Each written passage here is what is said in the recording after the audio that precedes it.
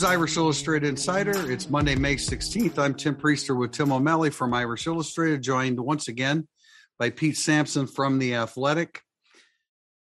Guys, it seems like everywhere you look and everywhere you turn, Marcus Freeman is somewhere doing something that people are noticing. I found it interesting that I think one of our subscribers says, "Are you concerned that Marcus Freeman is, working too much and spreading himself too thin?" Which we never had that question with the previous head coach, but I just found it a little bit ironic that somebody would bring that up. And he is everywhere and doing everything. He is.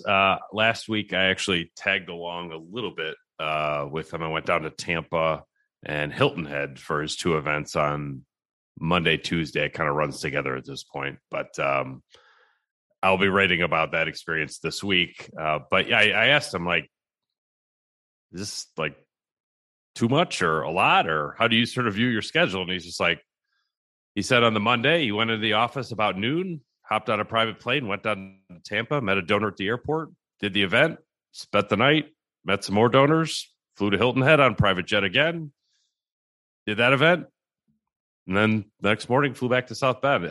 I think that people underestimate how nice a private jet is and how much that actually cuts down on the time that you feel like you're spending on the logistics of travel.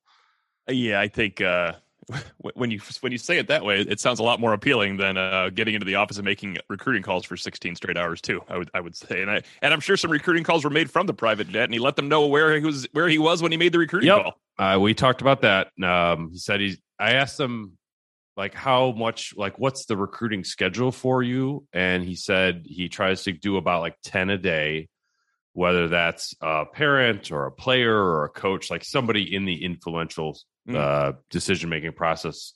But he says you can do about 10 a day and have it be substantial and not feel like you're just sort of yes, hello, nice to talk to you, goodbye, talk to you later. You could actually have a meaningful conversation.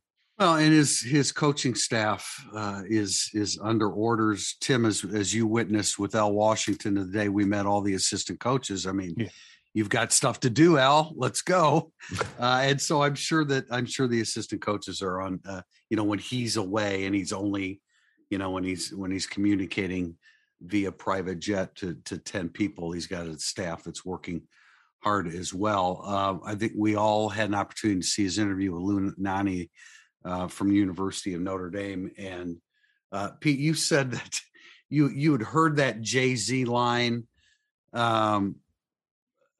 before, actually a year ago, and it struck me the same way it did you. I hadn't heard that line, and it was I'm going to include this in my Thursday thoughts, because that's taking a situation and applying it to a recruit and maximizing the situation with a recruit.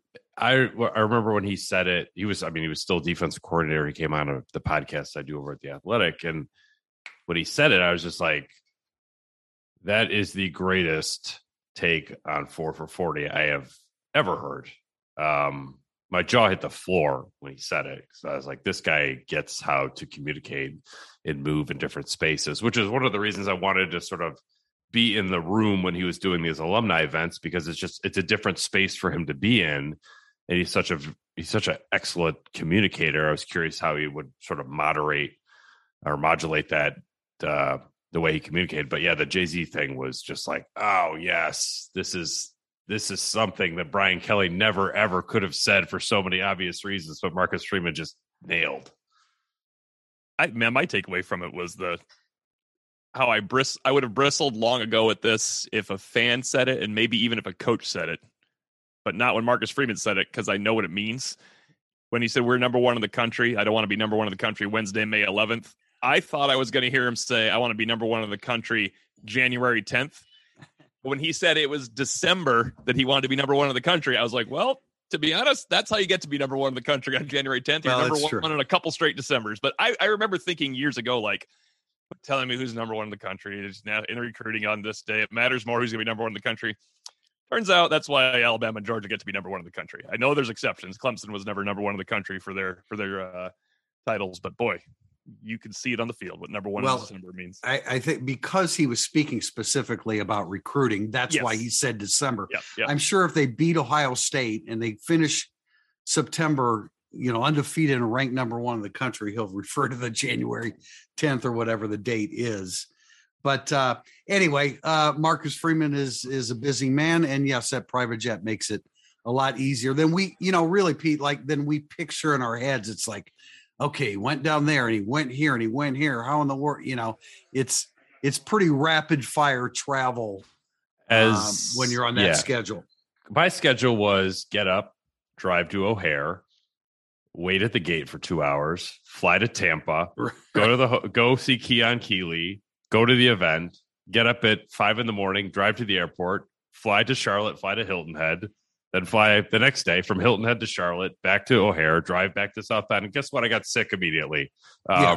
He's Marcus Freeman. He's good. He's good with the private jet. He's not picking up and dropping off rental cars at the airport. No, none of that. Not standing in line. He's not driving anywhere. Enterprise, no. When he did the Chicago event on Thursday, they flew to Midway from South Bend. Beautiful. I'm sure that took about 12 minutes. Yeah. Not too bad. Well, hey, since last week, Notre Dame received a verbal commitment from Sullivan Absher, who's a real mauler, listed offensive tackle. I recently did something about all the guys that have been listed offensive tackle, and not all of them end up there. And certainly Sullivan Absher could, a right tackle, but Notre Dame's in on some other people, Charles Jagusa for one. I just kind of speculated that if they got Jagusa and Freeling, who I really like, Kevin Sinclair likes Freeling a lot too, that maybe then Absher would bump inside to guard. I think you have options there with him. Just what are your thoughts on that commitment and that Sullivan Absher joined Sam Pendleton as the first two offensive line commits to Harry Hiestand and Hiestand's return, but they're certainly not done there. What are your thoughts on Sullivan Absher? I think it's most interesting as a trend commitment as it relates to Clemson, because I feel like Notre Dame is rattling Clemson's cage a little bit with offensive line recruiting. And that's sort of the equivalent of wide receiver for Notre Dame for them. Like they know they need to get a lot better, and Notre Dame's just going down to the Carolinas, especially when you get Monroe Freeling potentially as well. Those are three guys Clemson really had to have. And Notre Dame's just like drinking their milkshake and getting these guys up to South Bend. So it's impressive to me. That's what's interesting to me about it, is the Clemson dynamic. I hadn't really thought about Absher moving inside as much, just because I tend to look at the class in front. Billy Strouth, Joey Tenona, it seemed like they're going to be inside. Ashley Craig seems like he's going to be inside. But Tim, you make a very good point with it, because you can't. Somebody I just said, including Chan Wagner, those guys, isn't going to be a hit. It's just the way the world works when you recruit 5 offensive linemen. So the versatility of him moving inside and being a athletic guard, right? That he becomes an athletic guard at that size.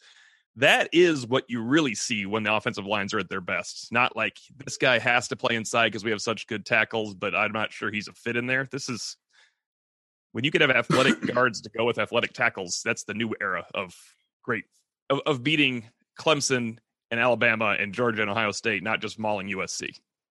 Yeah, and I want to reiterate, I certainly think that he can play right tackle. Sure. Yeah. But I did see a play or two, an outside zone play or two, where I just had some question in my mind as to whether he could get outside on certain plays.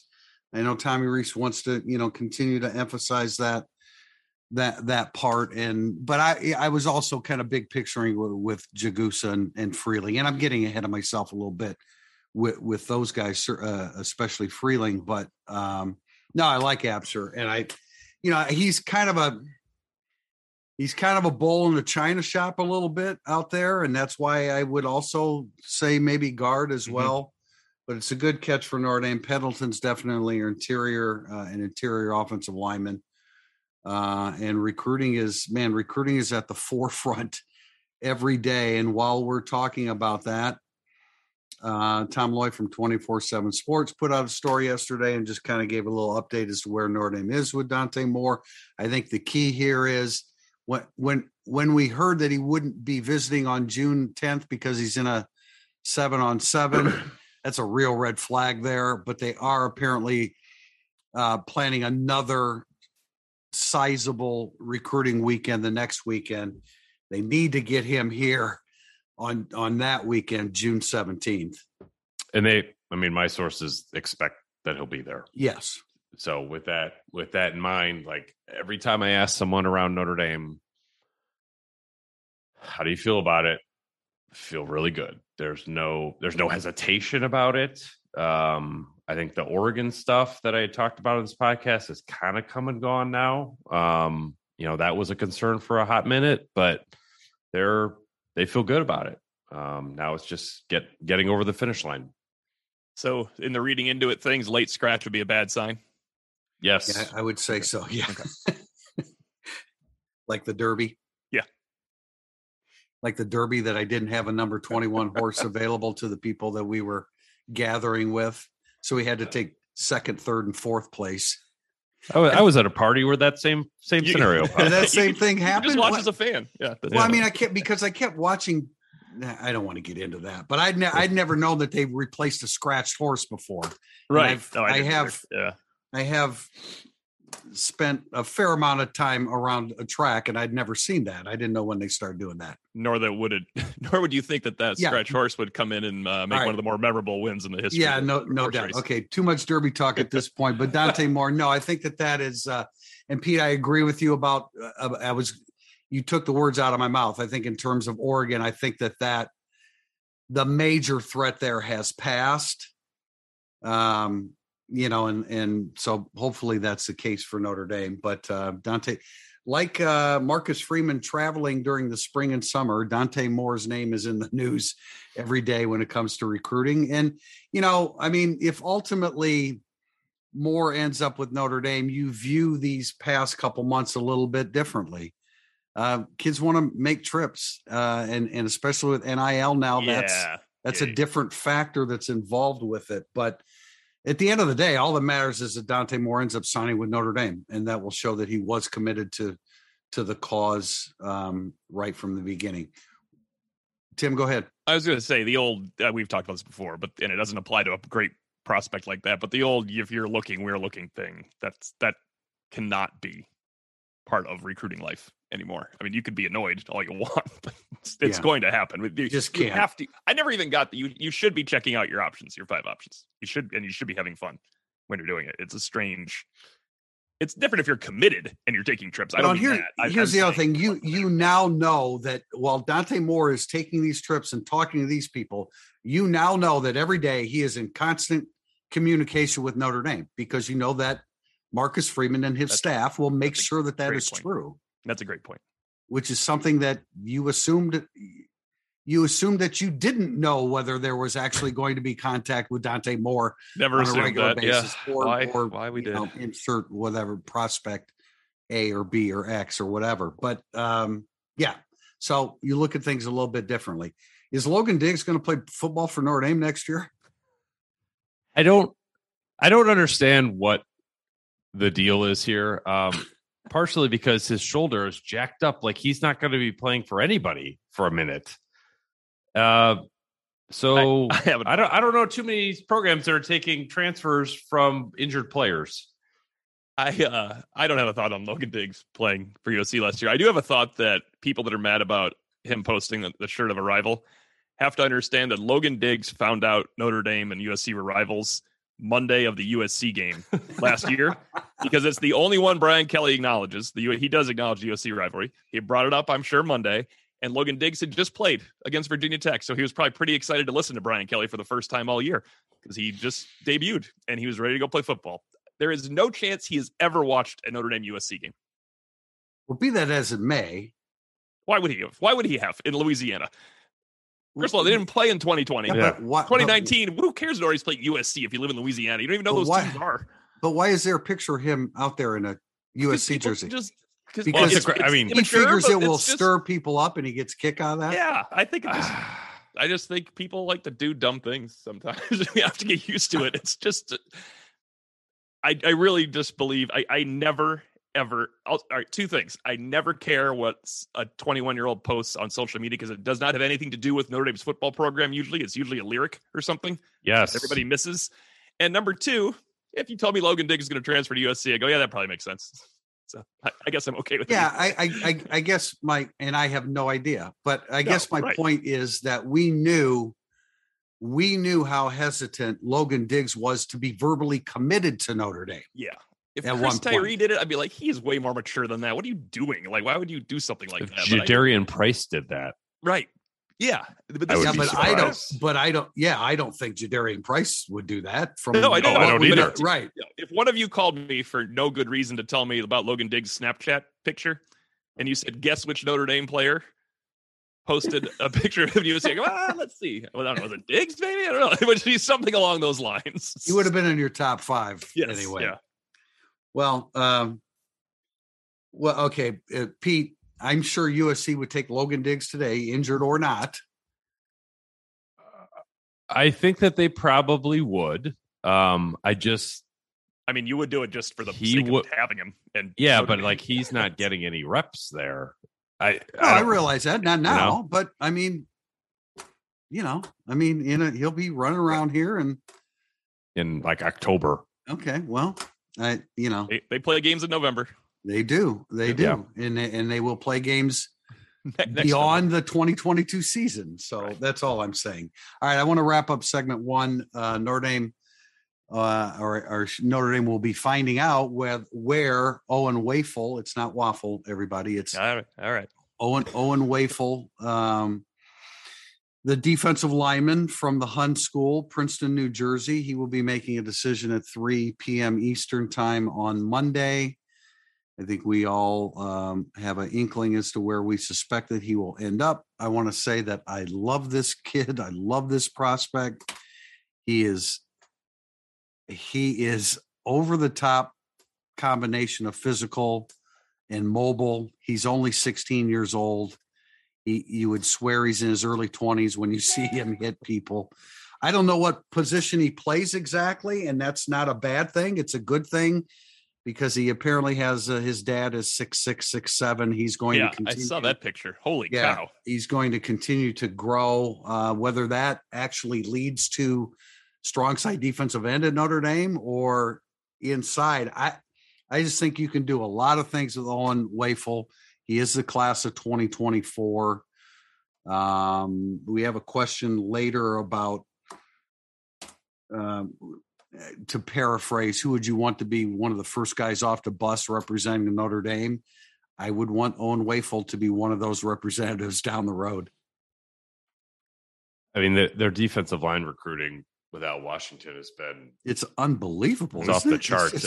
And like Elston gets plenty of credit for this too, because, Keon Keeley and Brennan Vernon. Yes.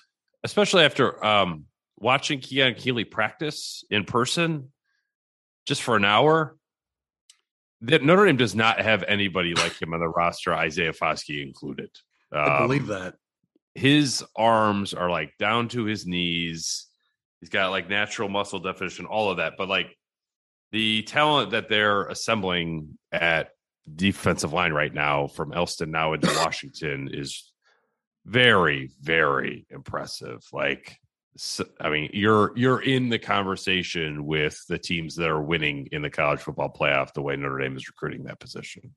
I know they lost I'm going to overstate this. I know they lost to Alabama because they didn't have what Alabama had on the outside, but they got to play Alabama because they had almost what Alabama had on the inside. And this can get them to have what Alabama really had on the inside. Yeah. Like, we watched that game and you saw Barmore and you're like, oh my gosh, this is just what is going on here? He could just that's what you need. You need a bunch of them. Defensive line's always been the most important thing to stay close, and it can take over games too.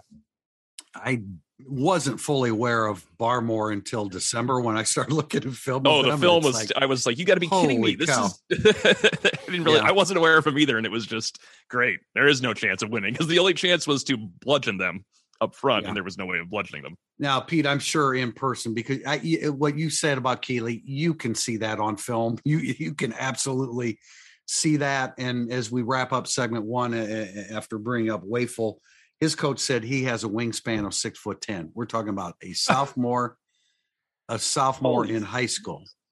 So, I mean, he clearly he's not done growing. He has size 17 feet, and you would never know that watching his footwork on the defensive line, whether aligned inside or outside. I think he's a pretty special player. And I think we're all anticipating that he verbally commits to Notre Dame Monday afternoon. We'll be back, segment 2, burning up the boards. When you need mealtime inspiration, it's worth shopping Kroger, where you'll find over 30,000 mouth-watering choices that excite your inner foodie. And no matter what tasty choice you make, you'll enjoy our everyday low prices, plus extra ways to save, like digital coupons worth over $600 each week. You can also save up to $1 off per gallon at the pump with fuel points. More savings and more inspiring flavors make shopping Kroger worth it every time. Kroger, fresh for everyone. Fuel restrictions apply. Thank you for listening to the Irish Illustrated Insider Podcast. If you enjoy our coverage of Notre Dame football, please consider supporting the podcast with a small donation. Go to irishillustrated.com/support. Your support will help Irish Illustrated continue to be the leader in coverage of Notre Dame athletics. This is segment 2 of Irish Illustrated Insider. We call it Burning Up the Boards. We start with a question from Martin Evenflow. Is Jerome Bettis getting enough credit nationally for going back and completing his education? Maybe the thought of seeing through a promise isn't held in high regard anymore, but what he has done is truly a rare accomplishment that shows true determination. I mean, I agree with the rare accomplishment that shows determination for a guy that didn't need to go back, but I've heard a lot of stories about Jerome Bettis going back. I can't imagine. Maybe we're in a world, of course, that focuses on that, but I feel like he's getting plenty of credit, and he's a likable guy, and he's been on the news a lot. The Today Show came and filmed one of his classes. Right. Yeah. Now, the second part, it is something that not a lot of people want to do after you're that accomplished in life, because you just don't need to do it. I mean, it's an awesome story. It's tremendous. And Tim, you've talked to him more than I have, but it's just like, I'm so impressed by sort of his energy about it. And I thought it was one thing that I heard about is like, you know, he came back because multiple reasons, but one of them that I hadn't heard until recently was he was sort of getting tired of being passed over for like board positions. Like he's running businesses and should be on boards, but sort of got passed over because he wasn't a college graduate. And he's just like, I'm freaking filling this box. And so I don't have to hear this a single time again. So the whole story is amazing. And I think that it's been told multiple times in multiple ways. It was very cool. Like if anybody wasn't getting enough credit, it's probably Stephon Tuitt, who has just been sort of thrown in as like, oh yeah, he also came back and got his degree this weekend. No, that's a great point, because Stephon Tuitt is in the midst of things, coming back and getting his degree. Right.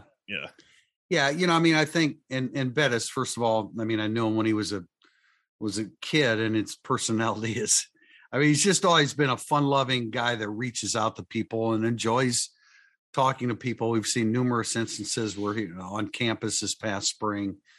It's a great story, but I can't imagine there are too many college football fans that are unaware that Jerome Bettis came back and completed his. I mean, he was at basketball games in the student section for big games. Yeah. Like everyone had a chance to see him, and also not the type of guy to wear a USC sweatshirt around campus. I bet.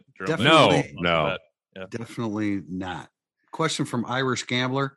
What short-term and long-term implications do you see for Notre Dame as the ACC considers a 3-5-5 schedule format? Just for everybody, that is where a team will have the same opponent, same 3 opponents every year, and then they'll alternate 5 and 5 in each of the next 2 years. I haven't really given it a whole lot of thought as to what impact it will have on Notre Dame. I don't anticipate it really changing a whole lot for Notre Dame, but I haven't really delved into it or given a lot of thought or asked many questions about it.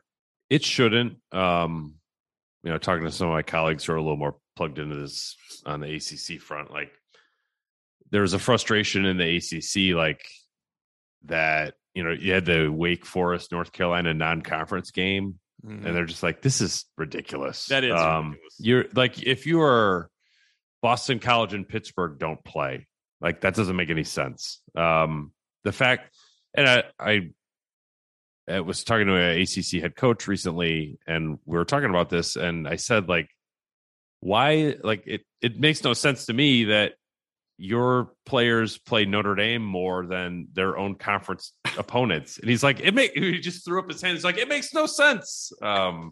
So the impact on Notre Dame is minimal. I think it eliminates something that was annoying and unnecessary within the league itself. And if you eliminate the conference divisions which they probably will, then the ACC championship game becomes a lot more watchable for the league, which is good for the conference overall. So you don't have an 8-4 team playing for the ACC championship. That was my biggest takeaway from the ACC is you don't need this for most, honestly. I mean, just having a 1 and 2 play is so much more valuable. Well, and what about the SEC has divisions, and it's been a while too.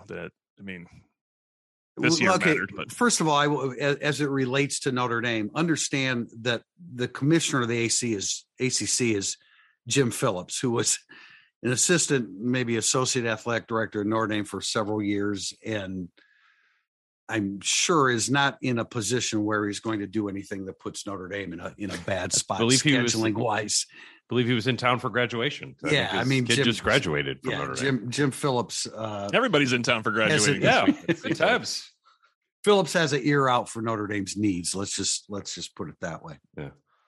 Next from Not J to Fell 1, which of these two 11-1 Notre Dame teams would have a better chance of getting to the playoff? The first one, lose to Ohio State in the opener with a losing margin similar to the spread, but then ND wins out.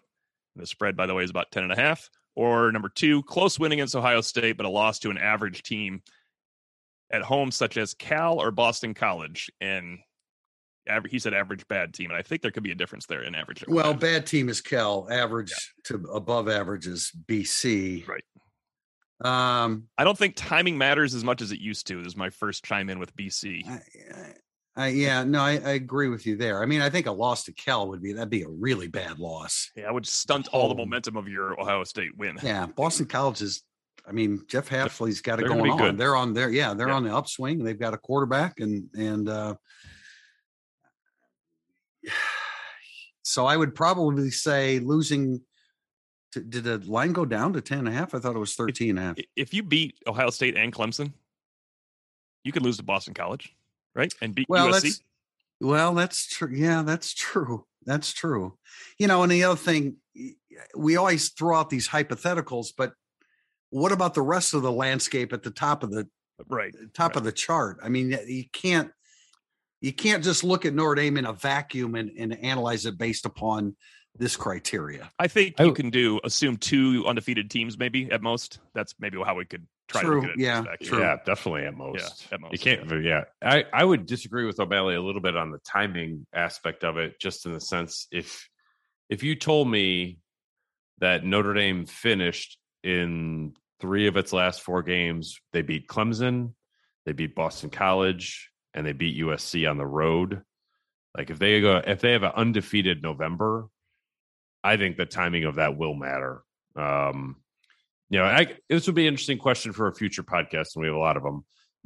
If Notre Dame went 11-1, what is the most advantageous or the least harmful one? Well, a close loss to Ohio State, and then you win your last 11. You're probably in the playoffs. Yeah.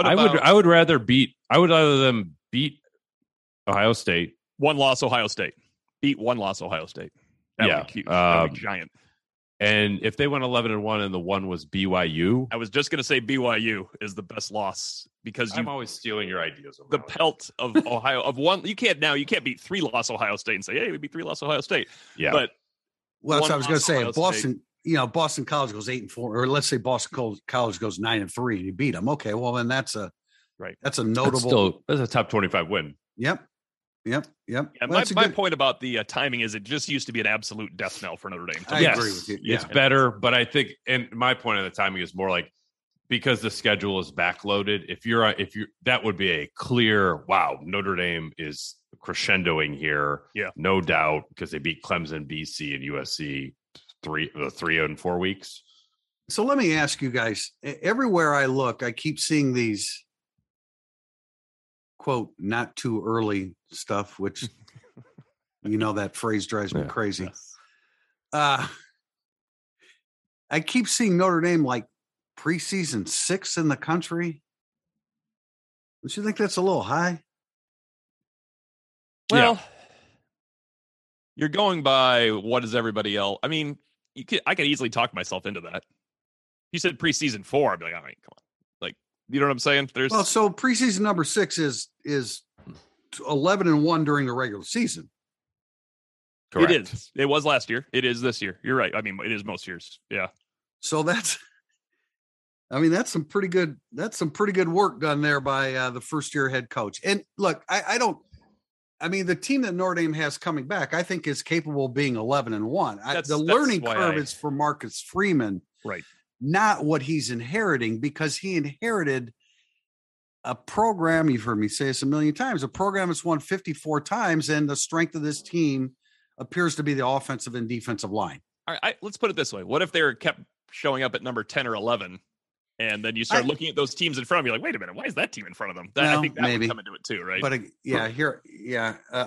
here I am talking about, rankings, and I don't know what everybody else has either. I don't know. I just consistently see people listing them like at number 5 or number 6. I'm like, whoa, man. I mean, the expectations on Marcus Freeman as a first-year head coach. Let's say they go 10-2 and they lose in the fourth quarter to Ohio State and Clemson. There could be the 6th best team in the country still, but not be ranked there. No, right? That's true. That's true. And at that point, of course, the committee is voting, and they would take that into account. Yeah, right.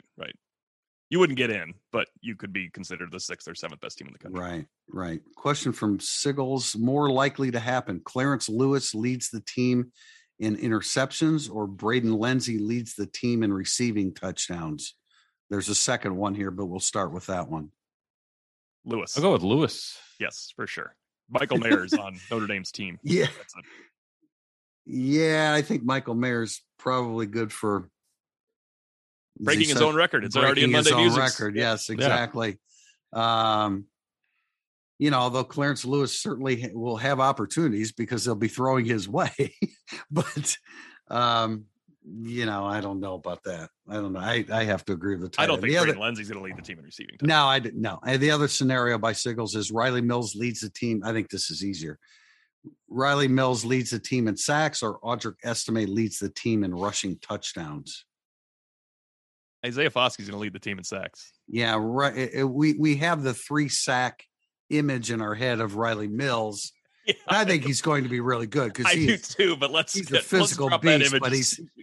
But Isaiah Foskey, and frankly, I think Justin Adamilola will probably have more sacks than Riley Mills. Maybe. I think Jason might start getting home and getting sacks because he has so many pressures all the time. Yeah, I think I would say Estime, especially, we don't know exactly how they're going to use Estime, but you can conceivably certainly see him being the guy on the goal line. Sure.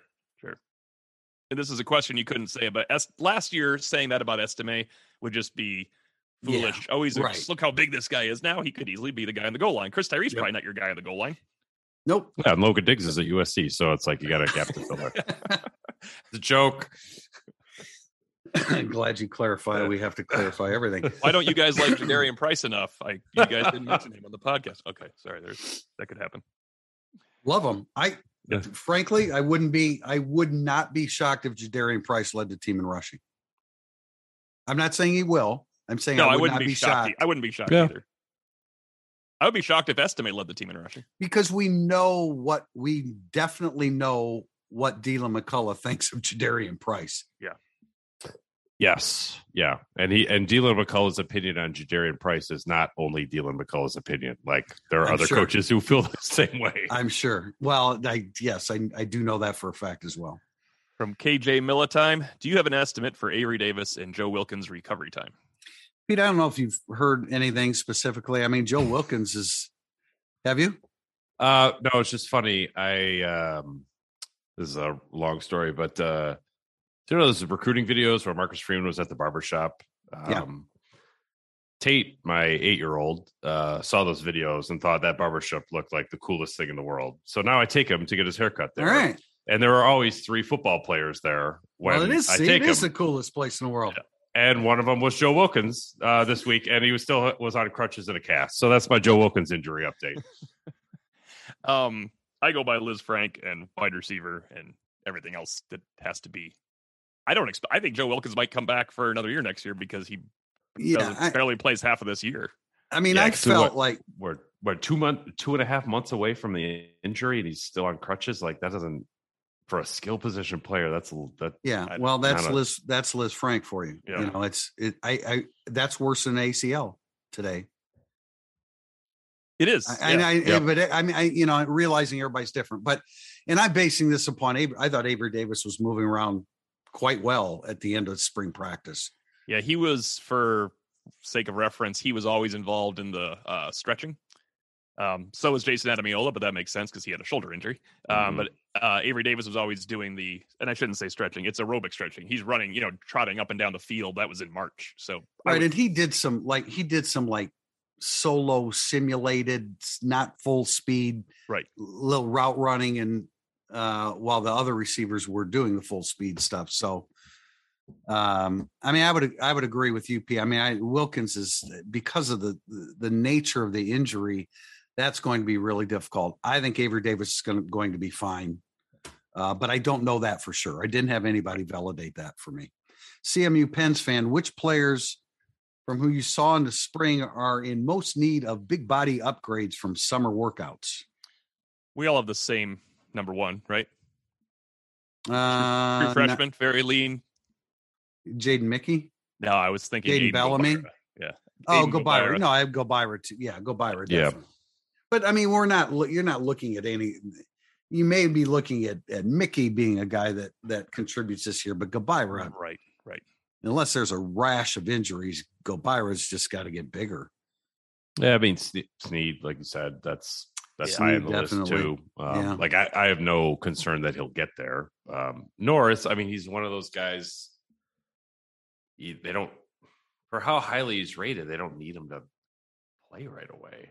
Because he did not look like he was ready to play in the spring. It'd be nice if he could be a guy that spells Kaiser in some type of speed package. Because Kaiser shouldn't be taking 900 snaps. That doesn't work out well for anybody. Drew Tranquil was a machine, and he didn't need to take 900. Yeah, but that Botello's going to get those. Yep, yeah, those reps. Those reps. We Jaden Thomas is a guy that. Yeah. Right. It was suggested that he needs to fine tune his body a little bit. I would say Rocco Spindler. There goes the podcast. I want to see Rocco Spindler look like the Rocco Spindler that we're expecting. And again, to be fair, the kid's been here 1 year. I mean, he's been here 1 year. So, but I think that, that's a kid that could really fine tune his body. Who else? Anybody? I'm trying to think of an upperclassman because freshmen don't. Freshmen that aren't going to play aren't supposed to be big enough yet to play. That's why they're. Yeah, that's how good programs work. I really like the way I think Ryan Barnes looked really, really good and in really great shape this spring. I guess going back to freshmen, Tui Halamaka and Ford looked really good. Yeah.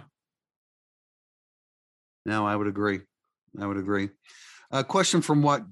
Pete, you have anything there? No, I think those are the ones. Yeah. I mean, Jaden Thomas is like, I know he's a young player, but that was one I heard like, he needs to have a good summer, a good spring with Bayless. Just fine tune it. Yeah, you need to really look the part of wide receiver, and they need you to. Wash ND. Are there any real starting positions, battles, changes left for the fall outside of maybe left guard? If Jarrett Patterson moves there, it feels like most everything is settled as far as starters are concerned. And I think safety is one next to Brandon Joseph. I agree with you there. Yeah. I don't think Mike matters because they'll both play, Bauer and the assumed Bertrand, right? You're not going to. That is going to be a 1A, 1B. When Marcus Freeman talks about 1A, 1B, that's one right there. I don't think the defensive line matters a whole heck of a lot, because you're gonna rotate 8 to 10 or 10 easily. I mean, wide receiver is open for competition. Yeah, maybe I'm not sure that Jaden Mickey's And I'm not sure Jaden Mickey, is there anything Jaden Mickey can do to be the starter in Ohio Stadium? I don't know about that, but tough to start the year with yeah, 3 experienced guys. I mean, right. And he'd have to get a lot bigger. But safety, I agree. I mean, we keep saying Ramon Henderson, but DJ Brown has a ton of experience. Houston Griffith has a ton of experience. 0% surprise if DJ Brown starts against Ohio State. I agree. I agree with you. Yeah. I agree. But again, I'm not sure how the question is being asked. Well, first of all, I didn't quite understand. I mean, if Jarrett Patterson moves to guard, Jarrett Patterson's the starting guard. They're probably wondering if it would be Kristofic or Lug on the right side, but we all know it's Lug. Lug would start. Kristofic is the one that. Yep. That was a question on our message board. Why is it assumed it would be Lug? And it's not because it's assumed; it's because we know it would be Lug. Right. I was just. We're not. You don't have to agree with it. You can. Right. Everybody. We're not making the assumption. No. We're not making the assumption. The assumption is being made for us. Is the way to put it. But on a related note, here you go. Go for it. Deck Hole 66. I'm most intrigued by the move of Jarrett Patterson to guard. Do you really think it will happen? And if it does, which guard spot does he take? I know it's early, but do you believe Rocco Spindler makes a push for playing time this fall? This is like a dream scenario right here to talk about. No, it's left guard for Patterson. Lug stays a right guard. And I don't believe that Rocco Spindler makes a push for playing time. That's possible. I don't think he's going to make a push to start. I agree with all of that. I do think the Patterson move will ultimately happen. Yes, I agree with that. And when I say that with Spindler, I'm talking about the fall of 2022. I'm not projecting beyond that. Yeah, because Kristofic becomes the first guard off the bench, and maybe he's the first center off the bench. He would shift a little bit to working back like he did. I don't know how that worked for him last year. Remember, he worked as center before he was a guard. I would think that in talking to Harry Hiestand in March, I would think that if they move Patterson to left guard, which we all expect, that Patterson will still snap the football in practices. Yeah. So he would be the center, and Andrew Kristofic would be the left guard. That makes a lot more sense. I think so. Yeah. And again, that's Hiestand. He talked. I don't know if you were there, Tim, when I was talking to him about Alex Bars. I mean, Alex Bars. The Chicago Bears put him at center. They were desperate. Their offensive line still stinks. They were desperate. And they put him at center, but because of his background on the practice field with Harry Hiestand, he was capable of going in and playing that. But I would think that Patterson would continue to get some reps at center when the situation allows it, not so much once the season starts, but in August and times when it's a little bit more feasible. Kay Beasley, what are your thoughts on the NCAA's latest intervention and then trying to get a hold of NIL? Step in the right direction, or is it too much putting the toothpaste back in the tube? Pete, why don't you start this? Because we talked about this last week, and I've written about it. I'm sick of that. So much sick. But Pete, go ahead and start us on this. There's too much toothpaste to get back in the tube now. That doesn't mean you shouldn't try to put some of it back in. Right. You shouldn't just accept the current state of affairs as like, well, there's nothing we can do. There's a better solution than what they're on right now. I don't know what it is. I think it was Gary Barta, the Iowa AD, talked about rolling back the transfer, immediate eligibility waivers, or not waivers, but like going back to how transfers were before. Right. I thought, I hate the idea that you're going to essentially punish players because adults can't figure their stuff out. Like, that's not good, but I understand why the transfer going back to an older way would be beneficial to the sport. There are no great solutions for this. I think Swarbrick and many other ADs have talked about Power 5 breaking off and coming up with their own legislation. That seems to be like the most sensical approach to it, but there's not a magic bullet for me. No, there really isn't. And I want to say that, talking about cliches, this is the last time I'm going to say it and write it with regard to toothpaste going back into the the two. But I did have this conversation with Jack Swarbrick a few months ago, and I believe I used that expression at that point. And he said, I don't agree, because you can enact rules, you can legislate, and then you can enforce it. It will be a little bit uncomfortable because you can't rescind the guys that have already signed NIL deals, right? You can't. Nor should you. No, you should not. Absolutely, you should not. But when I said that expression to Swarbrick, he's like, I don't know that I necessarily agree with you, because you just legislate, you put things in motion, and then you enforce it. But that doesn't mean it's going to be an easy thing to accomplish. It's as usual on this podcast. It's both. It is a step in the right direction. You had to take a step. Well, I don't know what took so damn long to take that step, but right? I mean, I know. It's. I figured it was like, okay, they're not doing anything because they just threw their hands up in the air and says, we can't control this, and now they can, or now they're going to try. I just didn't understand. It's easy for us to sit on the outside and bitch and complain about the NCAA. Criticize this one. We can criticize. This one I think that you can. But I mean, everybody is. My entire career, I've listened to people say about the NCAA sucks and how they do things. That's a thankless job. And were they proactive in helping prevent some of the situations that are happening now? Of course not. And that's on them. But yeah, I had to wonder, okay, you're going to get involved now. What the hell have you been doing during this time? And I'm sure that there are things they're working on behind closed doors that obviously we're not privy to, but it just seemed like, okay, all of a sudden, okay, they're involved now. And something that their involvement should have happened before this. I don't want to belabor it, but their involvement should have never happened once things happened, though. It was almost like they're like, oh, that was this year? This is all becoming, I thought we still had time on this. It was really weird. Like, how do you not have something in place, even if it doesn't, even if it's not the proper thing to have in place? You have to have a plan. Either way, Dutter 25. Are you surprised by the immediate success Harry Hiestand has had on the offensive line in terms of recruiting? And do you feel Notre Dame will get Monroe Freeling and Charles Jagusa? What success exactly? I mean, I guess he brought in Pendleton and.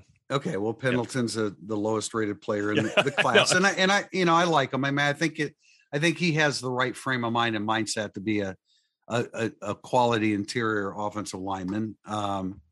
And Absher's a good player.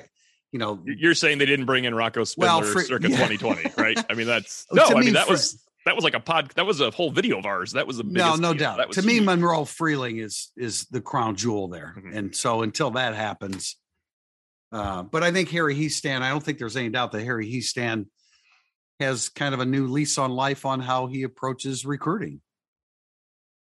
Yeah, he's got a head coach that backs him up on it. Exactly. So that helps. The day that I'm surprised about Notre Dame successfully recruiting offensive linemen is that will be the first time that ever happens. Yeah. That's Jeff like Quinn successfully recruited offensive linemen. I believe Frank Verducci was an excellent recruiter when he was at Notre Dame. Like it is hard to not recruit offensive linemen incredibly well at Notre Dame. I'm not saying that nobody hasn't done it. It's happened. Yeah, there was 2 in a 3-year span once, or 2 in a 2-year span. Tyrone, but it's very difficult to do that. And so Notre Dame having success, I have, especially with an offensive lineman with the resume of Harry Hiestand. To me, this is just like, this is good recruiting. Like, I wouldn't even describe it as great recruiting on the offensive line. It's just, and that's if they get Freeling and Jagusa, right? Like, that's what you have to do pretty much every time. I mean, Jeff Quinn's Blast Hall is the reason why Harry Hiestand can walk in and say to himself, I want to get me some of that, like Tony Alford used to. When he looks at those guys, Blake Fisher, Joe Alt, and Rocco Spindler, those were pretty, Spindler and Fisher were huge deals. And we should reiterate, we have not seen Rocco Spindler flash on the practice field because we saw 2 practices. It's like, I know somebody out there is taking too much into our Rocco Spindler conversation, but we have to say what we have seen. And it is not what we would have expected to see as much as we loved him on film. That's right. Probably the fairest. And I think we all had just, people being people. We all had the same reaction when we heard Harry Hiestand absolutely gush about Rocco Spindler, Right. like going out of his way to gush about, or that's how it appeared to me. Do you agree with that, Tim? Yes. And but he was complimentary of his work ethic and everything. I thought that was a pretty big deal. Yeah, you weren't there. I was there. You I weren't was there. there. You were. I don't think you I were was there for that. Yeah. Yeah. I mean, it's coming along fine. But, if you would have asked me, if you would have asked a 13-year-old Tim Priester whether, you were surprised that Notre Dame's offensive line blocked that 85-yard run by Eric Pinnock in Notre Dame Stadium against USC. No, because they had great offensive lines back then, too. They've always had great offensive lines and always great offensive linemen. Question for Play Like a Champ 7. Does Marcus Freeman ever make you feel like you have to work harder at your own job? Makes me want a private jet ride once in a while. Yeah. I could write Monday musings on the Irish Illustrated Jet, Jack. Well, that'd make life a lot easier, wouldn't it? Yes. No, I don't know if you guys, this may be a media question, but you may disagree, but like, I think it makes our jobs incredibly easy because it's an entirely new cycle of stories to tell. Whereas like if Brian Kelly was still here, that would be the making your job difficult. It's like, what the hell am I going to write about in year 13? I've been writing the same story for 5 years. There's a lot of truth to that. I would have gone to San Diego for the NCAA tournament if it was Brian Kelly's 13th spring practice as opposed to Marcus Freeman's first. I mean, I don't know. Brian Kelly might have gone with you. He might have bet you there. Yeah. I mean, I don't know. Marcus Freeman has an incredible amount of energy. I'm not embarrassed by my work ethic. Yes. I like the question, though. It is a good question. All right, we're going to wrap up with a question from. Is this the second Tim, one? I hate to interrupt. Go ahead, Tim. I will say he does. I am amazed at how much time he puts in his day because I can't believe how many things I have to do and he does more. No doubt. No doubt. I'm not saying I exceed anything that he does. I'm just saying. But I just realized we have 2 questions from Wash ND. This is your day, and this is the last one. And it is: you are about to get in an Anchorman style street fight that escalates quickly. The movie, as in the movie Anchorman, which I know you guys know that I'm trying to let everybody else know. Which 3 current Notre Dame players are you taking with you? Should we have a draft for this? Yeah, okay. Because we're all taking Michael Mayer first. Yeah, I'm definitely bringing Michael Mayer with me for the confidence alone. Yeah, actually, I mean, I agree. But the first guy I wrote down was Jordan Botello. Yes, I can't believe I did not write that down first. He probably owns a Trident as well. Yeah, he is. Well, we have 2 then because there's no one not taking Botello at this point. That's fantastic. I'm going to take Schroff. He can take a punch. Yeah. Well, I had Botello, Mayer 1-2. And part of that, and a large part of that is demeanor. Whereas like I write down Howard Cross because he has hands the size of buckets. Right. And I'm not sure that he necessarily has that kind of street fight demeanor. His demeanor is not the same as Mayer one's the same as Botello. Yeah, I would go, if you guys are going to take Botello, I would grab Leofau. I feel like he's got some of that too. And then, I mean, Blake Fisher just for size. I mean, come on, like valid too. Yeah, I'm trying to think of other, nice. like personalities that, I mean, I would say Bo Bauer, but I don't know that lends itself to a street fight. Yeah. Yeah. I would have taken Heinisch. I would have taken Kurt. I would have taken Heinisch. Right. Speaking of size, speaking of first guys off the bus, Riley Mills can go ahead and be the first guy off the bus wherever you go. But I think Botello and Mayer are the slam dunk top 2. Yes, they are. They definitely there's are. No question about that. let me think. Okay, I won't look at receivers. Yeah, there's nobody there. No, there isn't. Maybe I'd throw out Xavier Watts. I was just going to say, definitely he's going to strike. Yes. He's going to strike you. He could scrap. It'd be interesting. Yeah. Billy Schrauth. Billy Schrauth is in mind. Trouth is way up there. All right, we are wrapping up Irish Illustrated Insider for today. A reminder in advance that we will not have a podcast a week from today, Monday, May 23rd, but we will have one on Tuesday, May 24th. And then looking ahead another week, we're not going to have a podcast on Memorial Day, but we will have one on May 31st, Tuesday. So just a little alert, the next two podcasts as we start to head into the summer are on Tuesday. So we greatly appreciate you joining us and listening to Irish Illustrated Insider, listening to me babble on and on. These guys are more concise than I am, but we have to live to our strengths, don't we? Or weaknesses. We appreciate you joining us today, everybody. Until next Tuesday, this has been Irish Illustrated Insider.